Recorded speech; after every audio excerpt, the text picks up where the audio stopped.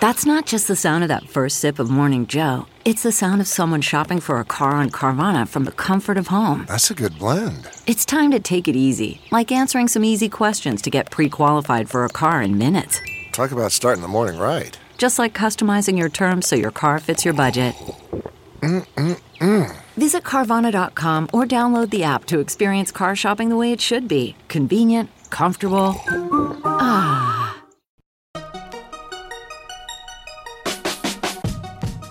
Welcome to the Tech Meme Ride Home for Monday, June 4th, 2018. Today, it's all about developers. Everything from Apple's WWDC keynote, Microsoft buys GitHub in order to court developers. Oh, and there's a new Facebook data brouhaha. Here's what you missed today in the world of tech.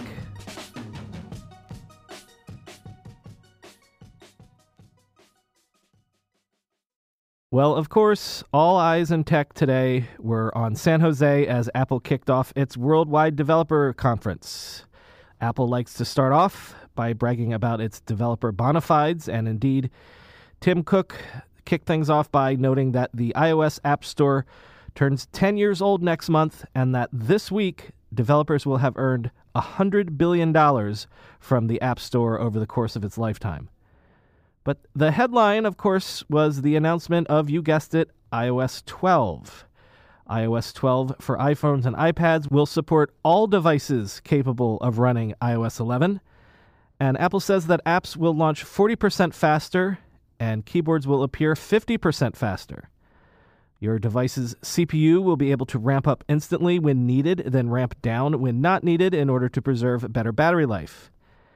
As expected, as a part of iOS 12, Apple unveiled ARKit 2 with improved face tracking, realistic rendering, 3D object detection, persistent experiences, and especially shared experiences between multiple users on multiple devices.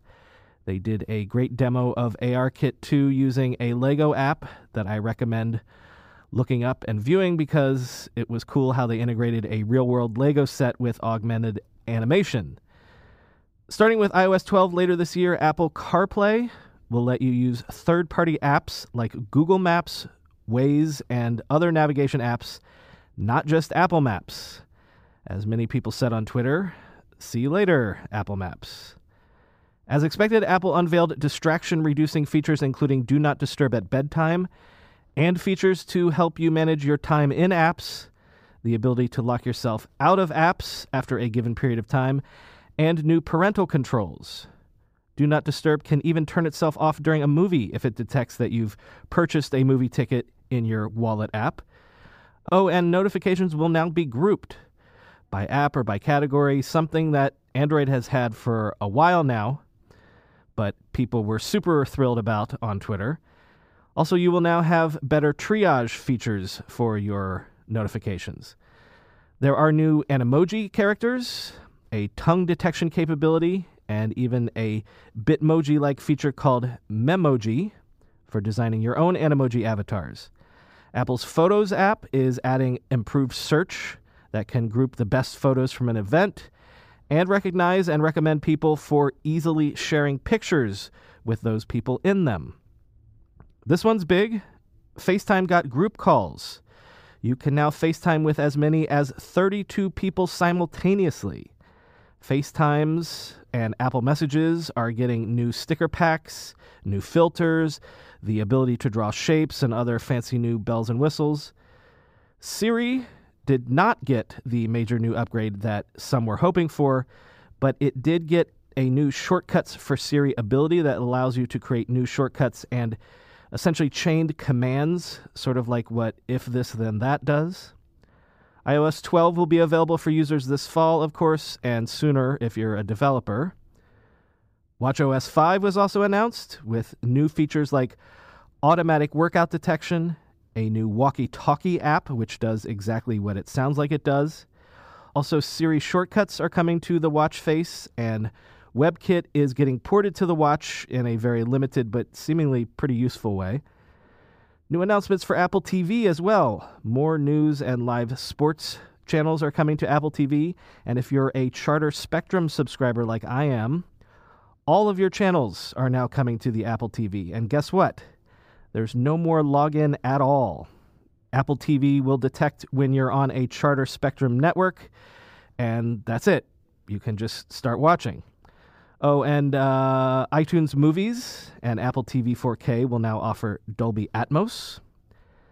macOS was not forgotten, of course. The new version of the operating system will be known as Mojave, as the internet guessed. Mojave has a new dark mode, new stacks for managing all those icons and files that clutter up your desktop, and there's also a new gallery mode for Finder. What else? Oh, I forgot that iBooks will now be called Apple Books. The Mac App Store is being redesigned. I'm sure I'm missing a whole bunch of things. Apple gave a sneak peek at a multi-year project to bring UIKit to iOS apps. The Apple News app, the Stocks app, the Home and Voice Memo apps are all coming to the Mac. But Craig Federighi specifically brought up the notion on stage of some sort of full merging of macOS and iOS, and he was like, no way, ain't gonna happen. So I think that's everything, at least everything I could cram in here and still have time to get this episode out on time. You'll notice there were 0 hardware announcements, so either the iPhone event this year is going to be jam-packed, or else we're going to get some sort of intermediate announcements or even an intermediate event at some point. As always, if you want to dive in and get all of the details on all of these announcements, the best way to do that is to go to techmeme.com and see how the editors have arranged all the headlines in a way that will allow you to jump in and out and dive deeply on the details that interest you. I'm going to a big AI startup demo day here in the city tomorrow, and I will 100% be decked out in Mack Weldon clothing. Why? Well, Mack Weldon makes timeless apparel with modern performance fabrics for guys who want to look and feel sharp without sacrificing comfort. Mack Weldon clothes are designed to fit your style and the demands of modern life. They look like regular clothes, but feel like the latest in modern comfort. They're the go-to choice for guys who want to look great without even trying. Breathable underwear that keeps you cool, dry, and comfy all day. That's their AirKnit underwear. Crazy, comfortable, but elevated sweatpants, the Ace collection. An upgraded classic polo with antimicrobial silver threads, the Silver Peak polo. That's my personal fave.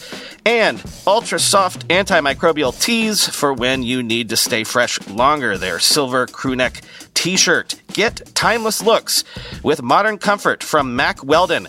Go to MackWeldon.com and get 20% off your first order with promo code RIDE. That's MackWeldon.com, promo code RIDE. Whether you're selling a little or a lot, Shopify helps you do your thing, however you ka-ching. As you know, I still run the first company I ever founded 25 years ago entirely on Shopify these days.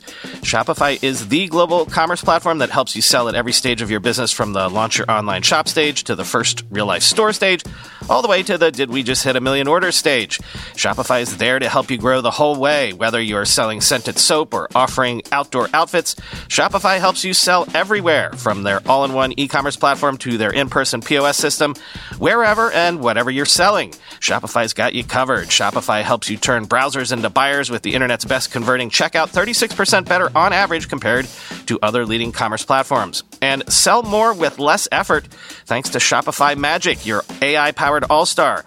What I love about Shopify is that you can take any business to the next level, even 25-year-old ones, but especially 25-day-old ones. Sign up for a $1 per month trial period at shopify.com/ride, all lowercase. Go to shopify.com/ride now to grow your business no matter what stage you're in. Shopify.com/ride. There was other news today, of course, if you can believe it. The most earth-shattering being the news that Microsoft announced it had reached an agreement to acquire GitHub for $7.5 billion in stock. GitHub was last valued at $2 billion back in 2015, so this is quite the premium. And it's Microsoft CEO Satya Nadella's second biggest acquisition, following the $26 billion purchase of LinkedIn just a couple years ago. Not familiar with GitHub? Then you must not be a developer. Here's how The Verge describes the site for the uninitiated. Quote, GitHub is a large code repository that has become very popular with developers and companies, hosting entire projects, documentation, and code. Apple, Amazon, Google, and many other big tech companies use GitHub. There are 85 million repositories hosted on GitHub, and 28 million developers contribute to them, end quote. What is this acquisition all about then? Well, again, to paraphrase Steve Ballmer, developers, developers, developers, developers, developers, developers. As Microsoft said in the blog post announcing the acquisition, quote, Microsoft has been a developer-focused company from the very first product we created to the platforms and tools we offer today. Building technology so that others can build technology is core to our mission, to empower every person and every organization on the planet to achieve more. From the largest corporations to the smallest startups, GitHub is the destination for developers to learn, share, and work together to create software, end quote. So this is quite simply a play not only to own the largest code repository platform for software developers worldwide, but also an attempt to win developers over to the new Microsoft of Nadella's friendlier, developer-centric vision. From GitHub's perspective, they say that the successful Microsoft purchases of the likes of Minecraft and LinkedIn show that Microsoft is serious about growing new businesses. And in their blog post announcing the acquisition, GitHub reiterated, quote, no matter your language, stack, platform, cloud, or license, GitHub will continue to be your home, the best place for software creation, collaboration, and discovery, end quote. But developers are quite torn about this, to say the least. On Twitter, Eric L. Barnes said, I'm glad it was Microsoft that bought GitHub and not Google or Facebook. And Henrik Joreteg said, if this were happening under Ballmer, I'd be terrified, but I think this is going to turn out all right. But others were not as sanguine. The original announcement of this news on Hacker News elicited almost 1,400 comments.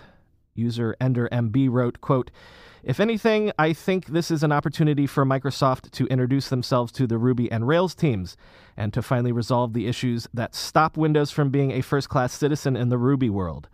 I can't see Microsoft doing a Skype and merging GitHub into their platforms. Developers are fickle, and if Microsoft messes with GitHub, then it's not only a huge blow to the relations they've been trying to build for the past few years, it's a guaranteed way to see developers flock to the next big service, i.e. GitLab, end quote. User SameTax wrote out a long list of Microsoft's alleged crimes against developers, especially open source developers. And user KSEC seemed to speak for a large segment of developers who harbor deep resentments toward Microsoft going back decades. Quote, they can't just ask for forgiveness after all that they have done. They are obviously doing a lot of things right under Nadella, but asking many to not hate them after 4 years of good and 20 to 40 years of bad maybe is a little too much to ask for. They will have to do a lot more to win us back, end quote. And lots of people keep mentioning Skype as a cautionary tale of a Microsoft acquisition that didn't turn out so well. And GitHub's erstwhile competitor GitLab was proudly boasting on Twitter overnight that they were seeing 10 times the normal daily amount of repositories, hashtag moving to GitLab. And the New York Times was also reporting over the weekend that Facebook gave 60-plus device makers, including Apple, Amazon, BlackBerry, and Samsung, deeper access to users' personal information than was previously known. Using private APIs, Facebook let device makers offer greater personalization and customization in messaging, address books, and more. The problem is, the APIs also apparently allowed the device companies to access the data of users' friends without gaining the explicit consent of those friends. The New York Times said that it found that some device makers could even retrieve personal information from users' friends who believed they had blocked any sharing. The problem is, this is possibly a violation of Facebook's 2011 consent decree with the Federal Trade Commission. And several of these partnerships with device makers remain in effect even to this day, even though Facebook has begun winding some of them down. The level of data sharing these private APIs made possible was described by Ashkan Sultani, a research and privacy consultant and formerly the FTC's chief technologist, as, quote, it's like having door locks installed only to find out that the locksmith also gave keys to all of his friends so they can come in and rifle through your stuff without having to ask you for permission, end quote. The bottom line is, Right at the moment of the smartphone going mainstream, it seems that Facebook wanted to become the default and de facto platform for the mobile era. So they let virtually everyone who made a smartphone integrate Facebook features as deeply as they wanted. The phone makers got to offer phones with a super popular application that was just then going mainstream itself, thereby making smartphones attractive to users that might have been adopting the devices for the first time. And Facebook could grasp for the sort of ubiquity that would soon make it the world's dominant social media service. But as we've learned, in those days, it might have been about getting big fast, and Facebook might not have been paying as much attention to policing the platform and ecosystem that it was building out so quickly. In a blog post responding to the Times piece, Facebook wrote, "In the early days of mobile, the demand for Facebook outpaced our ability to build versions of the product that worked on every phone or operating system. It's hard to remember now, but back then there were no app stores. So companies like Facebook, Google, Twitter, and YouTube had to work directly with operating system and device manufacturers to get their products into people's hands. We built a set of device-integrated APIs that allowed companies to recreate Facebook-like experiences for their individual devices or operating systems." End quote. Facebook went on to claim that it controlled its partners' use of those APIs very tightly from the get-go. The partnerships did not allow the companies to integrate Facebook features without users' express permission, and, quote, "We are not aware of any abuse by those companies," end quote. So is this another new data scandal or simply the legacy of early Facebook partnership efforts from an era when Facebook was fast and loose in pursuit of growth? As Jim Ray said on Twitter, quote, "Facebook's non-defense always seems to boil down to, we were too busy racing to be the next tech monopoly. We couldn't be bothered to think through the implications of what we were doing." And The Verge's Nilay Patel said that the assumption that Facebook would become the new connective tissue of the internet led to so many bad decisions by everyone, end quote. Again, it's worth reiterating that Facebook announced in April that it was winding down all such partnerships, and reports that 22 have already been terminated. But several people on Twitter did note Mark Zuckerberg's testimony before Congress recently said that Facebook had shut down all of the APIs that allowed sharing so broadly that your info could be shared by your friends without your consent.